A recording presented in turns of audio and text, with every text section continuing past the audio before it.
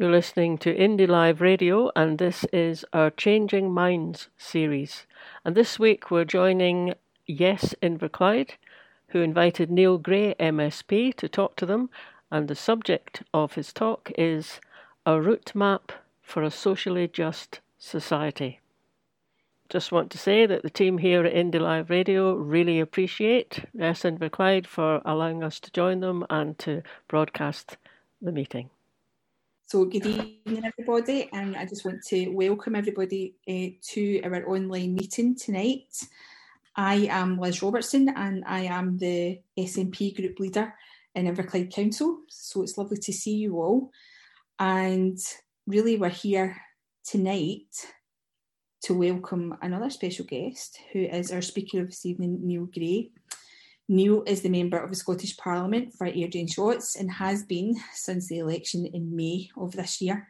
Neil is currently the convener of the Social Justice and Social Security Committee at Holyrood, and this committee was established in June of this year, and it looks at subjects such as welfare, poverty, homelessness, the social security system in Scotland, violence against women and girls and domestic violence, social justice, and looking at ways to create a fairer Scotland. And Neil, we just want you to know how much we value the work that your committee is doing, how essential we know it is for the people of our communities here in Inverclyde. Neil, I know that you've spoken to dozens of branches, dozens of groups across the country about the report, and you've been encouraged by the depth of debate and engagement that's come from this living, breathing piece of work that is genuinely shaping our future. Thank you very much indeed, Liz. Thank you to Greenock and Inverclyde SNP for having me along tonight. Welcome also to those joining us on Indie Live Radio too. You're all very welcome, and I hope that this is an informative discussion around the key area that I think that we're all in politics for. We want independence, but we want it for a purpose, and that purpose is to create a fairer, more socially just Scotland that looks after our people, eradicates poverty and has compassion at its heart. You read that fantastic passage in the opening part of the executive summary, Liz, and I think that encapsulates well the work that the Commission sought to do. We were appointed by Nicola Sturgeon as the party leader to consider how we get to the point of having a fairer, more socially just, independent Scotland. The remit included looking at policy areas in the here and now within the devolved settlement. However, it doesn't take us very long to look at some of the policy areas that we think would get us to the point of being fairer, more socially just, and it doesn't take long for us to realise that we require independence to really complete that journey and to make the headway that we need to make. It was an absolute pleasure for me to be involved in the Commission's work and to be able to work with some fantastic colleagues. Your own MSP, Stuart McMillan, did a power of work as part of that Commission and really had his views rooted in the issues that he sees day in, day out within Inverclyde, and he always had examples to reference when he was looking to make points within the Commission, referring back to his work in Inverclyde. So I want to thank Stuart for his time and his efforts as part of the Commission. But we also had a range of other party and non-party contributors of commissioners. Obviously, we were chaired by Shona Robeson, who's gone on to become the Cabinet Secretary for Social Justice and Social Security, a fantastic appointment. But we also had non-party involvement, such as Sir Harry Burns, Angela Hagan, formerly of the Women's Budget Group in Scotland. You know, fantastic input, fantastic knowledge and experience that really informed our work and made sure that we came to decisions that were based on, you know, the research that's been carried out on in various guises across Scotland, but also the lived experience that was also involved in the Commission and that we sought out when we were doing our consultation work as well. I think it's fair to say that the pandemic really shaped our work. We only had 2, I think, or 3 physical meetings before the pandemic hit. And for the rest of the time, all of our work was carried out in Zoom rooms like this, where we were both consulting and meeting as a commission online. And it also, I think, really focused our attention on the impact that the pandemic has had on levels of poverty, on social deprivation, on social inequalities, and how that's been exacerbated, but also how there has been a real energy across communities in Scotland. I certainly experienced it in my Urgent Shots constituency. I'm sure you will have all experienced it in Inverclyde as well, where the community really came together for a common weal.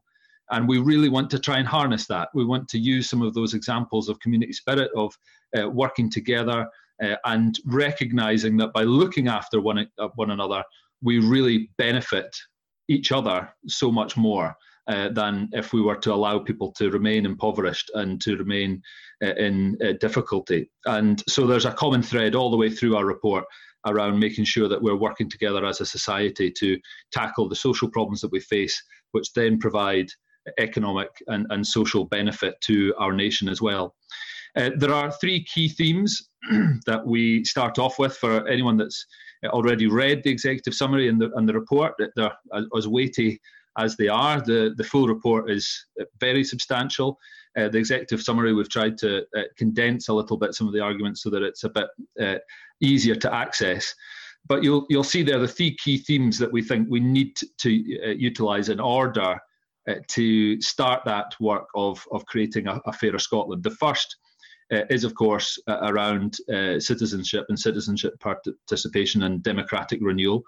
We want to see greater involvement of people with lived experience and who need and use the services that we're talking about the most to be better involved in decision making. So we want to see greater involvement of citizens' assemblies. We want to see more participatory budgeting and to really make sure that we are getting the policies right for the people who need and use them the most.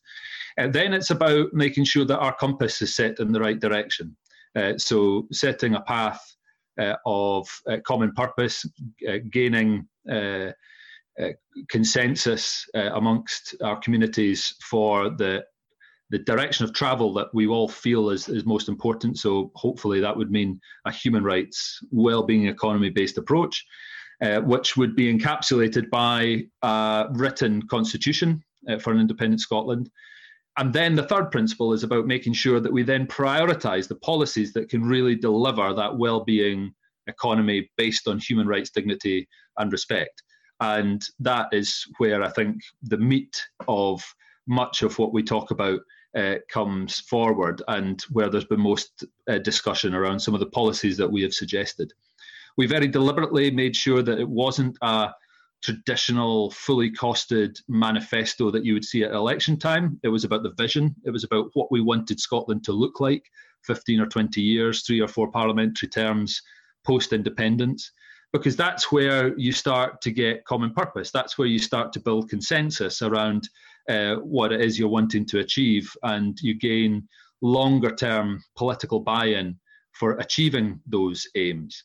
And it's not to say that we didn't look at the revenue-raising elements of policy. Of course, we've got some in there, but we felt that it was important to make sure that we concentrated on the vision, because that is what really builds the momentum, both in terms of why we think it's important to be independent, but also then to around those policy areas that will make the real discernible difference when we are independent. So some of those policy areas that we talk about, we were very fortunate to have a substantial input from some fantastic people who really helped us out on a number of areas, both people who are supportive of independence, who were agnostic towards the constitutional issue, and some who were opposed. We consulted with all. And I think our document is all the better for it, because it is a real reflection of some of the social justice discussion points that are going on at the moment. Of course, I think universal basic income is one that is really topical. It's one that everybody picked out from the report as being a key area, and it would be remiss of me not to mention Ronnie Cowan at this stage for all the fantastic work that he has done in that field, and the suggestions that came forward there. But we feel that on universal basic income, the work is still to be done, and we need the powers of independence And that really makes the case for independence better than any of us could, that even to trial, even to pilot a universal basic income to establish whether or not it is the right thing for eradicating poverty, providing a transformation of our society to give people the security they need to live their lives well, even just to trial it and to get the evidence, we have to go begging to the DWP and the Treasury, who have already said no, that's not going to happen. We can't even pilot it, can't trial it. We need the powers of independence just to gather the evidence, never mind to implement it. There are a number of other areas that we benefited from expert input, such as Stuart MacDonald, MP for Cumbernauld, who's our immigration spokesperson, who contributed a substantial paper on immigration, which is very, very well received, and I think makes some fantastic suggestions. And like I said, Professor Harry Burns and Professor Mark Stevens, Rob Gibson, who many of you will be familiar with as well, did a lot of work around housing and on land reform as well, which I think was really important. And we clearly benefited from their expertise.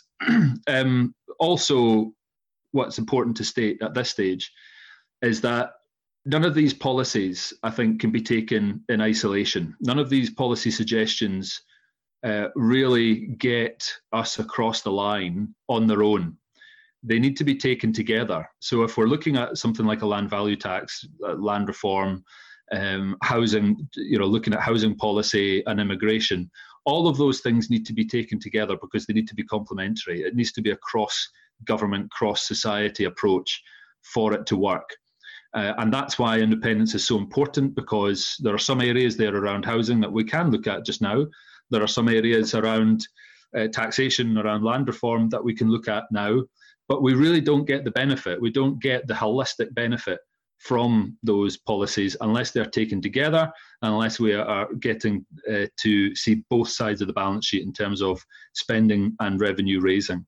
And that's why independence is so important for us to be able to deliver on what we have suggested.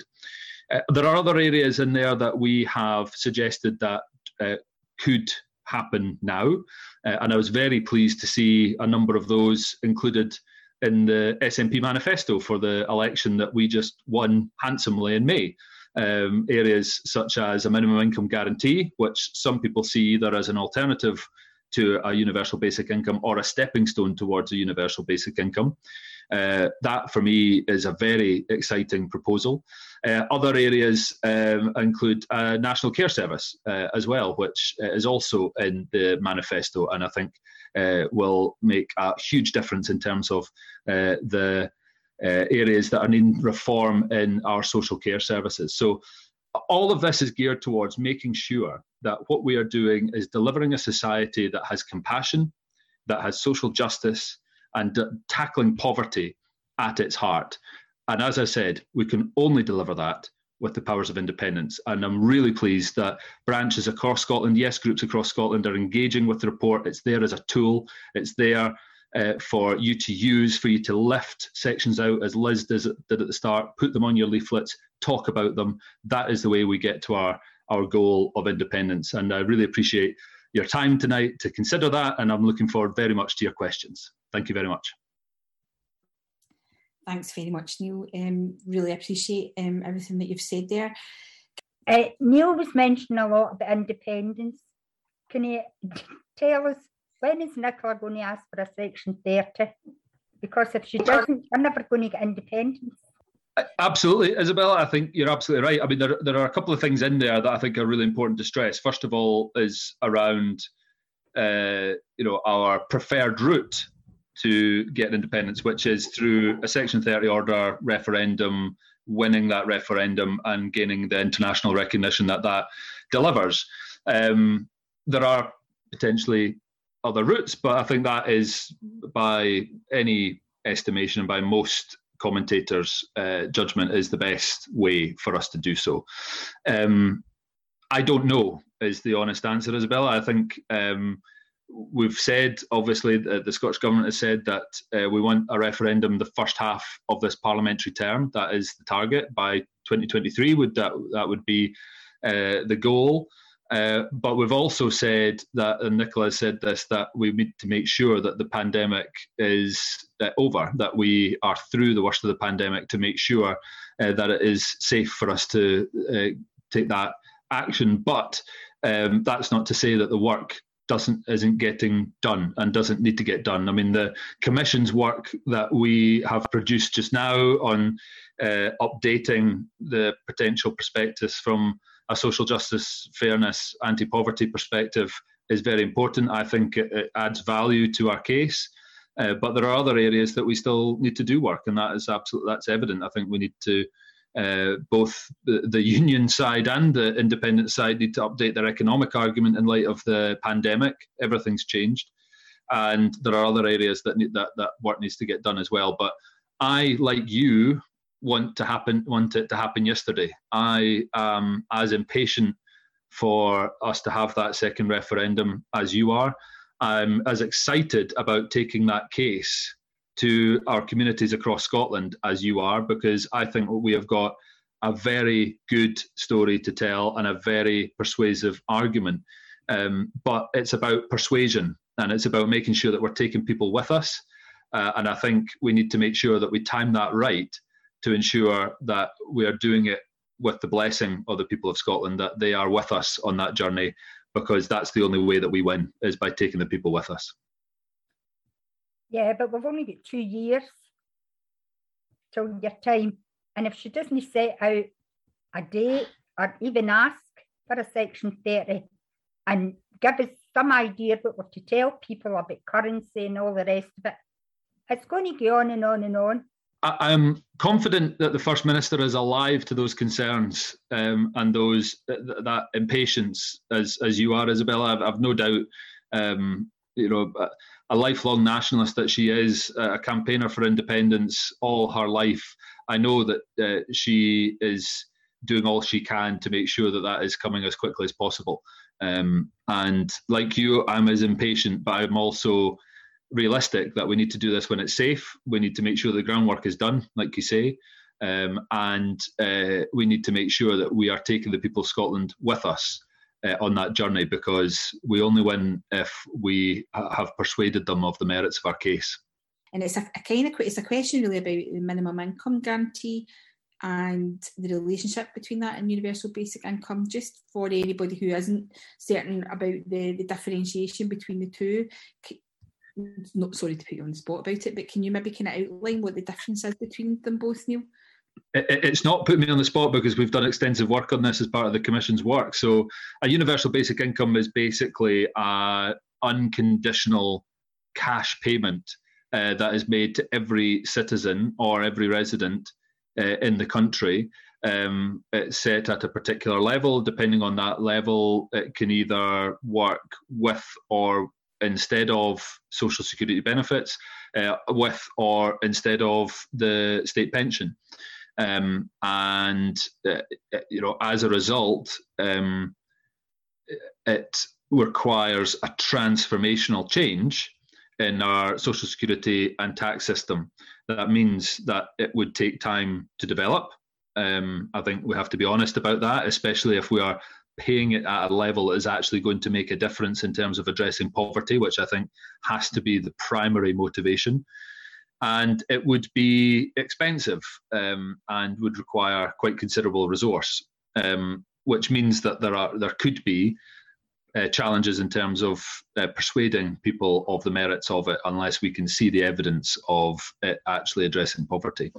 I'm attracted to it for many reasons, but one being the potential to tackle poverty if it's set at a high enough level, but also the area of security that I talked about earlier, and rewarding people who are giving up their time freely as volunteers, unpaid carers, unpaid volunteers across our communities, and really recognising the contribution that they make to our society. A UBI would do that, would allow them to do that, and give them additional security. So, but also, and this is one of the key arguments that Ronnie makes, is it would also free people and provide them a level of income security that would allow much more participation in creative industries and to do much more in terms of sport, creative work, and that could be transformational for our society in terms of the growth of the arts.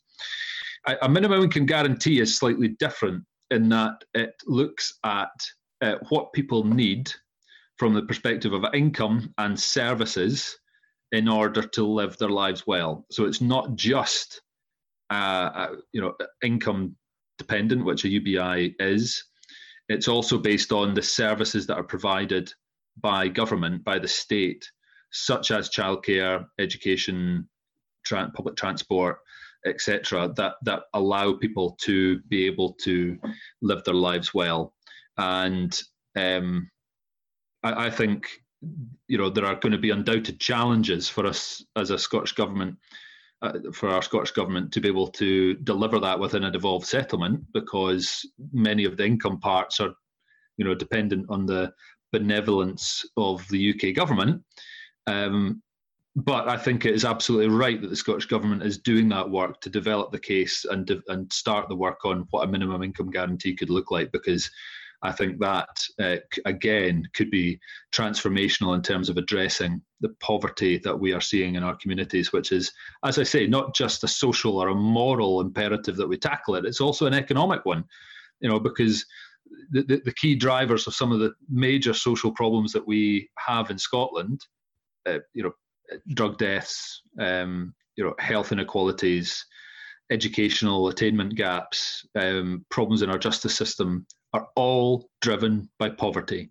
And so it's an absolute imperative that we tackle poverty to ensure that, for social reasons, moral reasons, but also from an economic perspective, tackling poverty is the best preventative spend that we could make as a society. And that's why we need to make the case for independence, because by looking after each other, we can all live better. That's really helpful. Thank you. That's really helpful to have that sort of distinction between the two. Hi there, Neil. Right, no, it's actually the greater involvement one that's actually piqued my interest there. Now, I take it this is something that's going to predate any referendum, or is this going to be after a referendum? In terms of involvement of people with lived experience in decision making, we are already seeing some of that. The creation of Social Security Scotland, for instance, and the limited powers over social security, we're already seeing experience panels informing those policy areas. We've already seen citizens' assemblies started in the devolved setting. So we are starting to see that. I do think that there is more that can be done. How is that sort of planning on moving forward with the citizens' assemblies? I mean, I've heard the term actually used, but haven't actually seen any of it personally in action. I mean, are these going to be localised citizens' assemblies? Are they online? Are people put themselves forward for it, or are they contacted? How is it put together?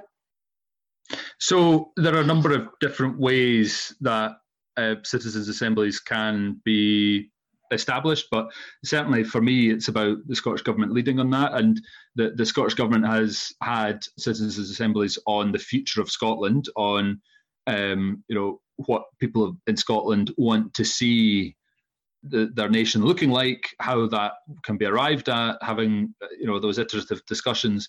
We've made a suggestion that the reform of drugs policy, when we get the full control of powers over drug policy, it would probably be a good idea to have a citizens' assembly on drug reform, to make sure that there is an understanding of why we need to make the changes that we do. Obviously, there are some major changes that are happening in the devolved settlement already, but I think going forward, some of the trickier issues, I think some of the issues that there are real divergences in terms of opinion, I think it's useful to have that I get that, Neil. In the same space of a citizens' assembly.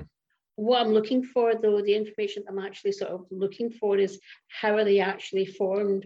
Where do the members of a citizens' assembly come from? How are they contacted? How is it put together? So it's a representative sample of our society. The Scottish Government has organised those. That would be the forum that where these are set up. And as I say, people are selected based on making sure that they are representative of Scotland in a similar way that opinion polling research is conducted to make sure that you are hitting all geographical areas, all demographics of the particular area that you're looking at. And so that's the work that's been done. I think that the responsibility of that lies with Jord Adams' ministerial portfolio just now. It was previously, I think, Michael Russell's. But that's how they're established. Right, okay. So effectively what they do is they have a list of names of people that they have maybe contacted from a poll who they then contact to make up. Forgive me, Irene, I don't know the exact ins and outs of exactly how people are selected or how names are arrived at, but that's definitely the principle of ensuring that they're representative is the important part. Okay, thank you. Thanks for your question, Irene. The next person I am going to call is Graham McCormick. Welcome, Graham. Thanks very much, Liz. It's good to be back with the good folk of Inverclyde. I'm intrigued about this issue about a pilot for a universal citizens' income. I think it's pretty self-evident that the reason people are in poverty is that they don't have enough money in their pocket.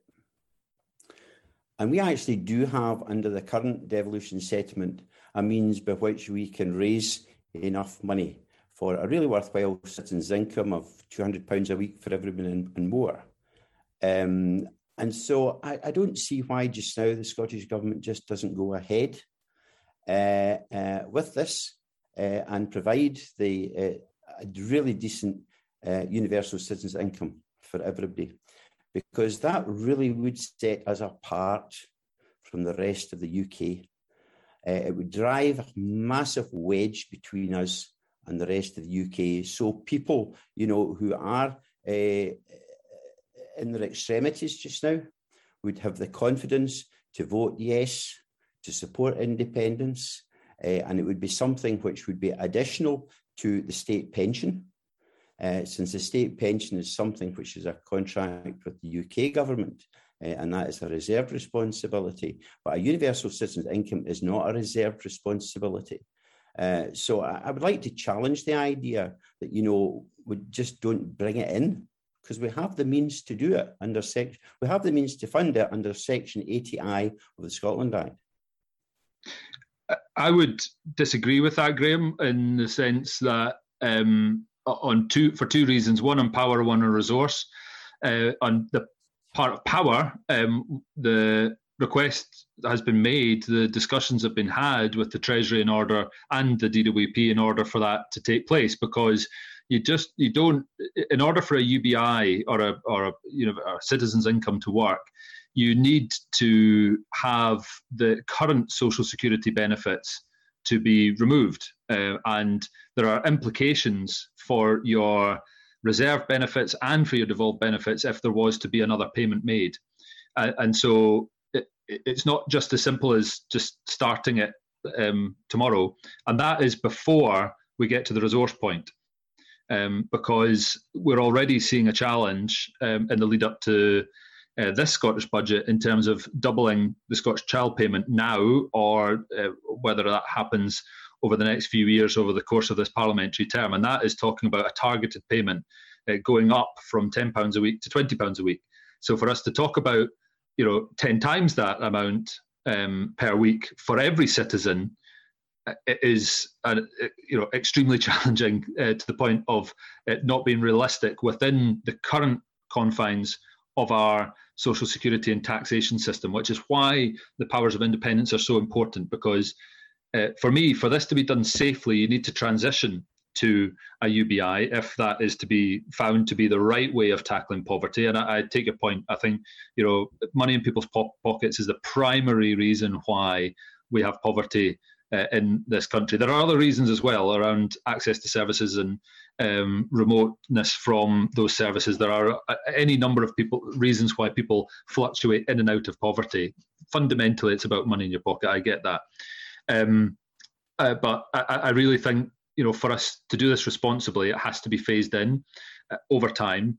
And it's not something that, you can flick a switch and say your current reserved universal credit stops tonight and your universal basic income starts tomorrow. Universal credit wasn't able to be established in that way. We're still seeing that rollout take place, although in a botched way, and I'd expect us to do much better in terms of any social security system in an independent Scotland. But that, I think, tells you why it's not possible for it to be happening right now. If it was, it would be something that would be looked at.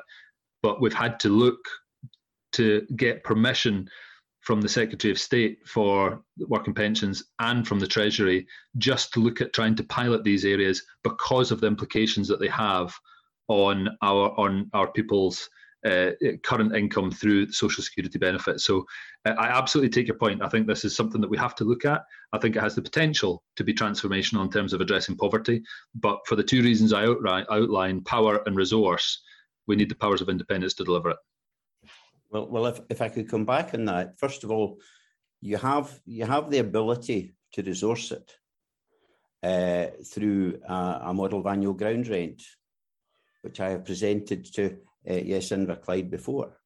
And that is by raising funds which you don't need the permission of HMRC to get involved in. You don't need the permission of the United Kingdom government to introduce. Now, a universal citizens' income of £200 a week would cost about £55 billion. If you take that £55 billion plus the expenditure of the Scottish Government and the Scottish Government agencies and local authorities, that would mean that you would need to charge something in the region of £6.50 per square metre for all land, floors and roofs in Scotland. And you could abolish council tax, you could abolish commercial rates, you could also set earned income tax rate at zero, and you would earn far more for that.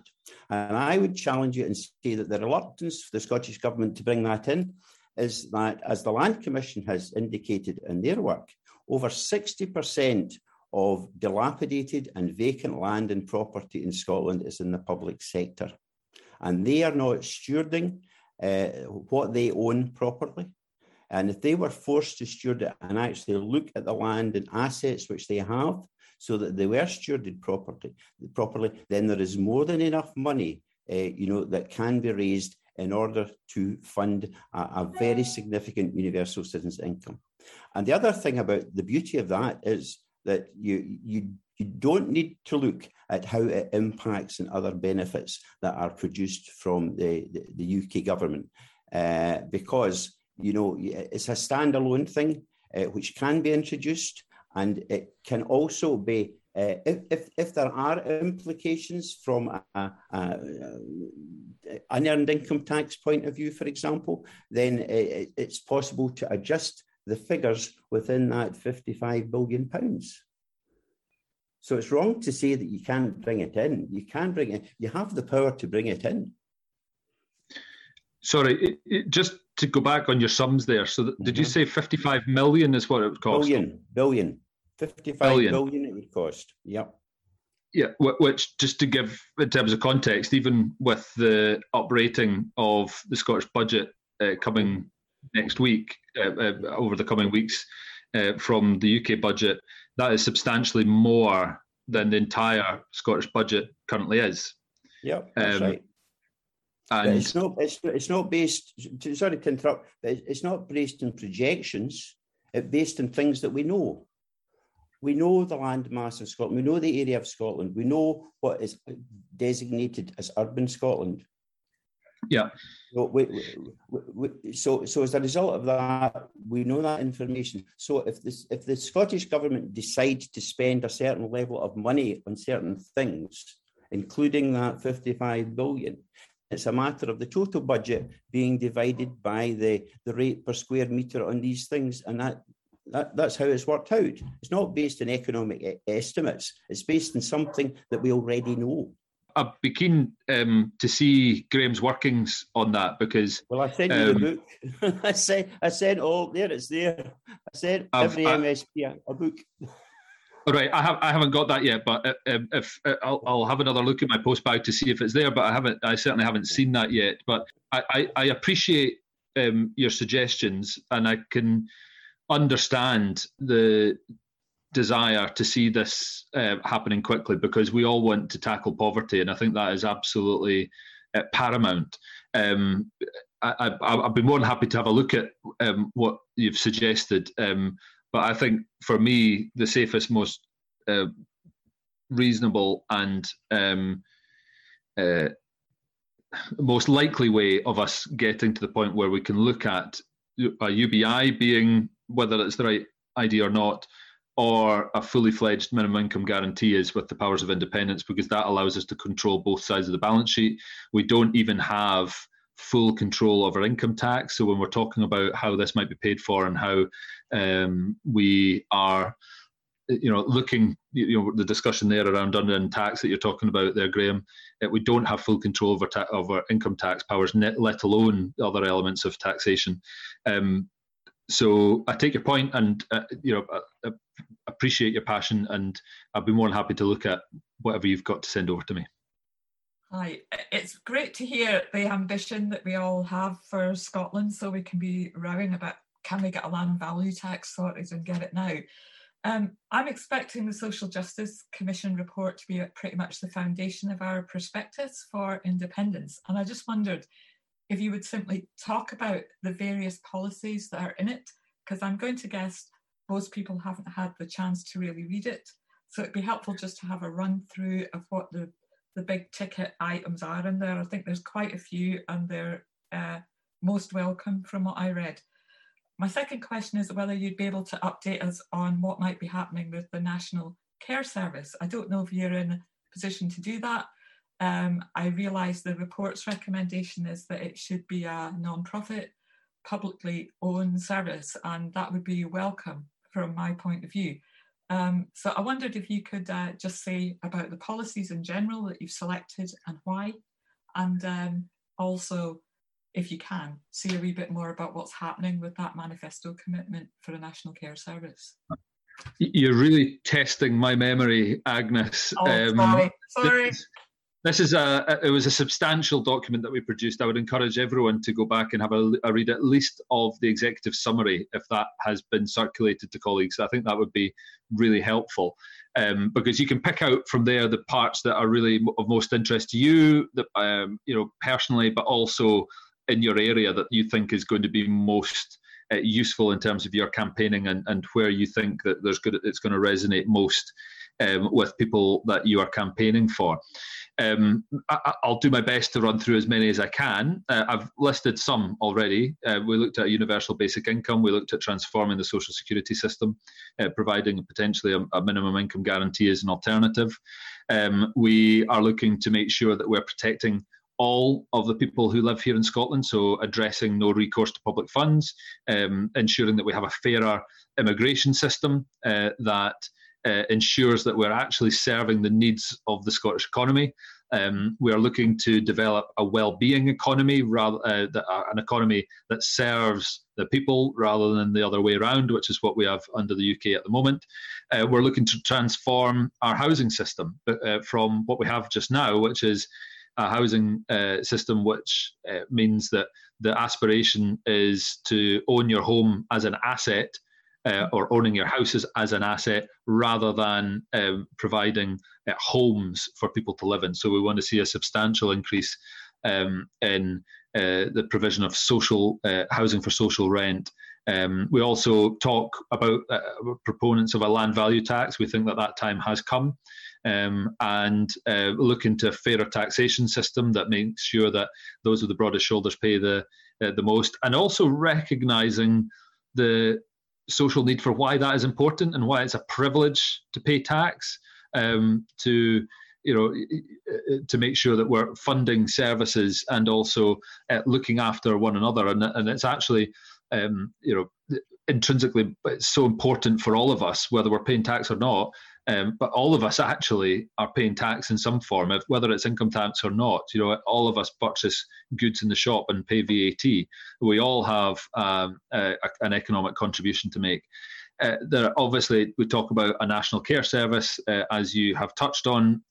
We, as you say, believe that that is the right thing to do to make sure that we are addressing the challenges that are being faced in social care right now. That have obviously been exacerbated by the pandemic, but there were issues that were there prior to the pandemic in terms of getting access to people to staff our social care sector and ensuring that those people that are working in social care have consistent terms and conditions. So we want to bring those standards up on a national basis to make sure that social care is a career that is attractive to people, that makes sure that we are bringing people into social care to work and they're being properly rewarded.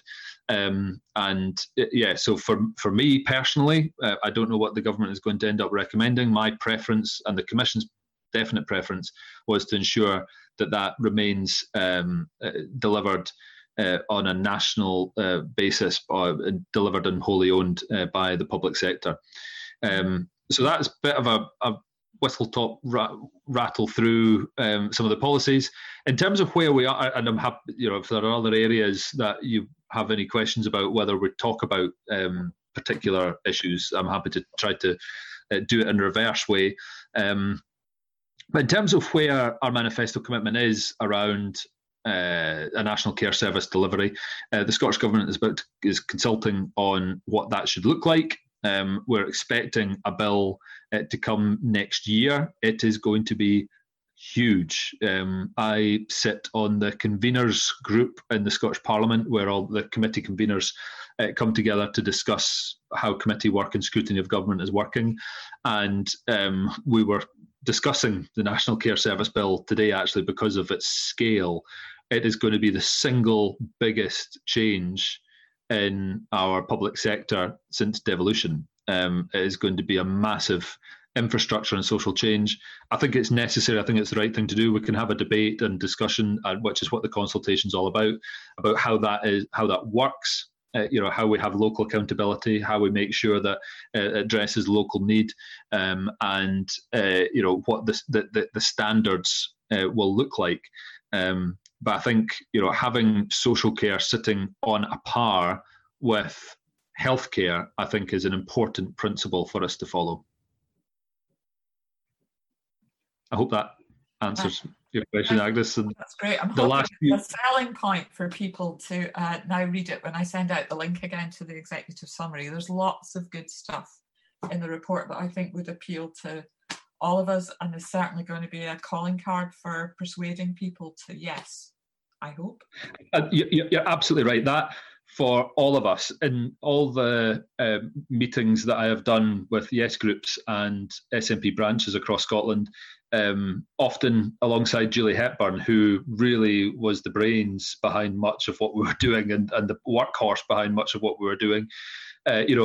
She reiterates over and over again that this is something to be used by our campaigners, by us all as campaigners. It's designed for us to be able to lift sections of words out and put them into leaflets, use them for graphics on social media, use or quote the Commission's work, so that we're really getting the message out there. And I think what's also been really interesting is that the topics that we're discussing, the areas that we're talking about, are ones that really capture the interest for the people that we're really looking to get to target. Those soft no voters from 2014, probably those in the centre, left of centre, voting wise, probably been traditional Labour voters in areas such as Inverclyde and Greenock. And what was really interesting was when I took a debate to Parliament to Holyrood, right at the start of the session, one of the first members' debates on the Social Justice and Fairness Commission report, the Labour response was really constructive, at least to begin with. On the actual issues and the policy areas that we were discussing, there was a lot of consensus between Labour and the SNP on the proposals that we're talking about. The kind of reverted tight then and said, independence is not the way to deliver this, put everything at risk and all the rest of it, which we would expect. But actually, I think for most people, when we talk about some of the issues that we're looking to address, the immigration status, the employment market, we have no control over employment law. Those areas where we're wanting to see reform, we get buy-in from people that we're campaigning with and saying, yeah, this is what we want to see too. You're absolutely right. How do we do it? And we say, well, Scottish Parliament doesn't have the powers right now. There are no proposals on the table to see that happen. You've got the mythical Gordon Brown Commission from a party that isn't in government, and a former Prime Minister that couldn't even deliver fully on his commitment for, I think the closest thing to federalism, I think, was the commitment that, so there's no credibility there from that commission. But how do you deliver it? How do you deliver, those changes to employment law or immigration, social security, taxation that we do not have control over right now? And the answer is independence. And when it's boiled down like that, I think that is where we capture people on the issues that are really important to them. We have that discussion, we have that constructive discussion, we gain the consensus, and then we try to address how it is we get to that point of getting the Scotland that we all want to see. And that is independence. No two ways about it. And that's why I think the report is so important and why we need to use it as much as we can. It's really a couple of comments, more on the kind of health, the National Care Service. I work in health and social care, and a couple of things I would like to see, and I'm going to put in the survey. First of all, I don't think that, and this may be slightly controversial, I think there should be some kind of ruling about the maximum limit of older people that be in care homes, and I would limit it to about 6. And my reasoning for that is that if you ask anybody, would you want to live in a care home? No, you wouldn't. And you wouldn't because it doesn't meet people's needs. It's like warehousing for older people, and nobody would want to live like that. And that would be one of the things I'm going to put in the survey. I think the other thing too is that engagement with health and social care usually comes through the GP practice at the very, very first, rather than community services. So I think that there should be a kind of softer engagement through the GP practices. And I'm thinking things like, simple things, making sure that people have got all the benefits they need, making sure that the adequate housing, making sure that they get adequate food, adequate social opportunity. Now, by the time you come to the social care side of things, they move quite a few stages into quite difficult circumstances before they come to us. Whereas the GP practice is usually the first point of contact, but the GP practices largely look at health and not at the surrounding way that person is living. So I would really feel that the kind of a boundary between health and social care needs to be softened a lot, and I'd actually have some kind of social engagement in all the GP practices, which would actually slow down people coming through the system, slow down GP attendances to hospitals, attendances to help into community care, because people are slightly better looked after all the way through that system.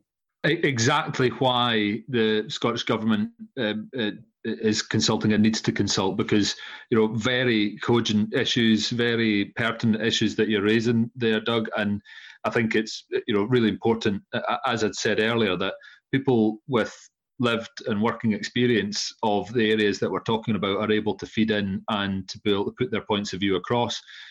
Obviously, I would encourage you to do that. I would also encourage you to get in touch with your local MSP, Richard Lockhead, to make sure that is also fed in via Richard as well, so that he's aware of what you've got to say, and so that could be considered as part of what I say is going to be a massive transformation in terms of the the social care landscape, obviously, but also, as you rightly say, the health landscape as well, because the interactions are absolutely clear and unavoidable.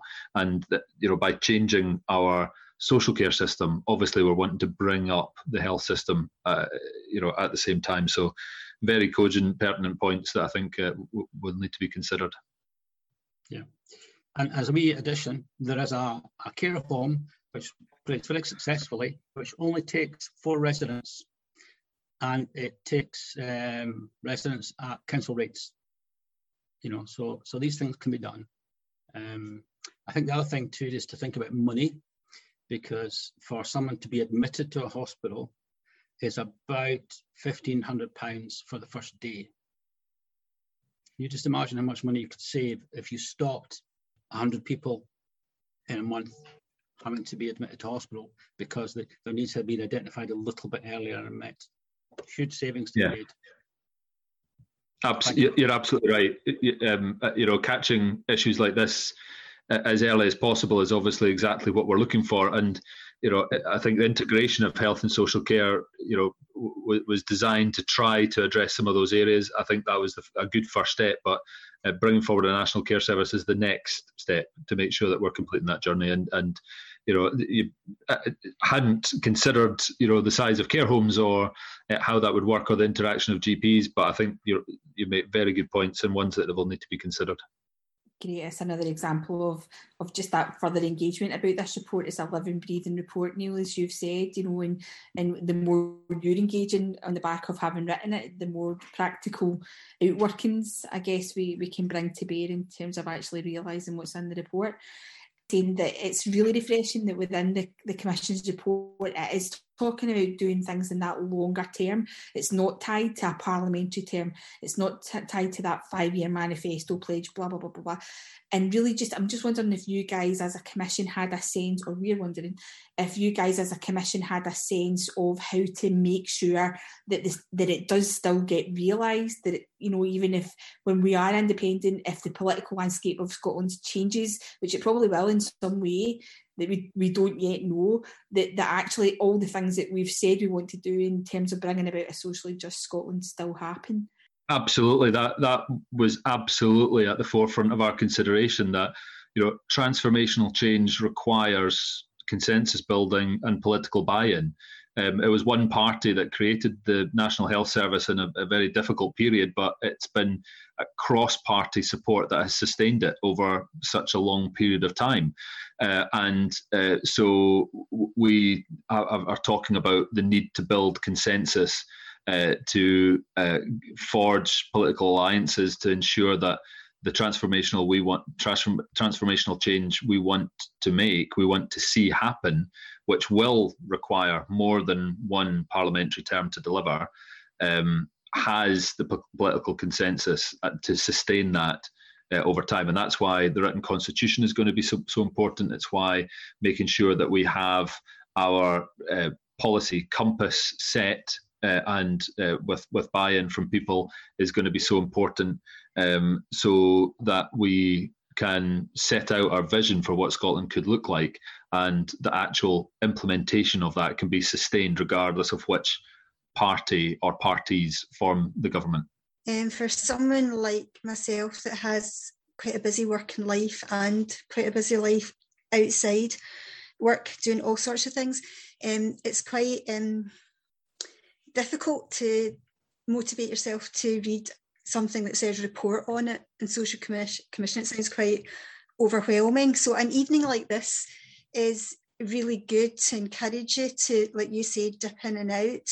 And I was on a letter writing Zoom the other night there, and hopefully be able to pick out bits of it to maybe use in our local paper.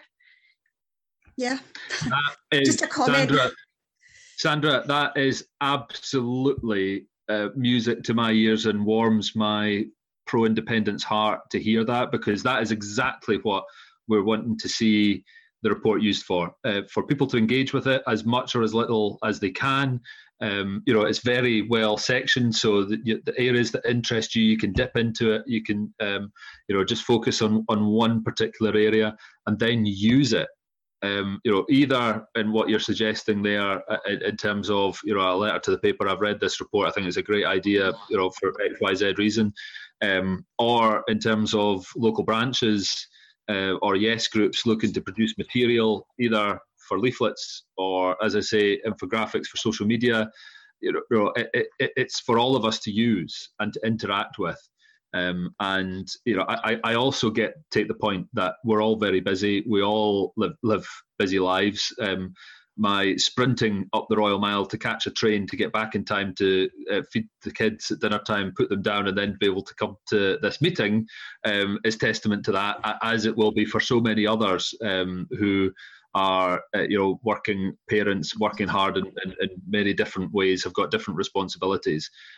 So that's why having nights like this, as you say, I find really enjoyable, because I can hear the enthusiasm from activists across Scotland, and I can hopefully distill some of what we're talking about in the report into something that people can hear and hopefully be enthused by.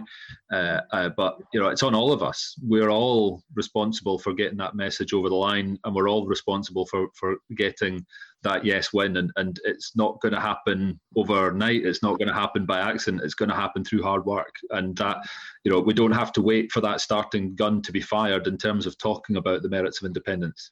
We want to make the case now. We have to make the case now to build that support for why a referendum is important, and to make sure that we're hitting the ground running for that referendum campaign. So more power to your letter writing elbow, Sandra, I say. Like I say, keep up the good work in Greenock and Inverclyde, and thank you again for having me along tonight. It's greatly appreciated. You've been listening to Indie Live Radio Changing Minds series. And this week we were with Yes Inverclyde and Neil Gray, MSP, and the topic was a route map for a socially just society. If you'd like to find out more about Yes Inverclyde, or perhaps join them, you'll find them on Twitter, on Facebook, and on their own website at yesinverclyde.scot. If you'd like to find out a bit more about the report from the Social Justice and Fairness Commission, you can find that at socialjustice.scot. And from there you can download the summary, the full report, if you want to get some more detail from it. Hope you've enjoyed this programme, and once again, thank you very much, Yes Inverclyde, for having us along.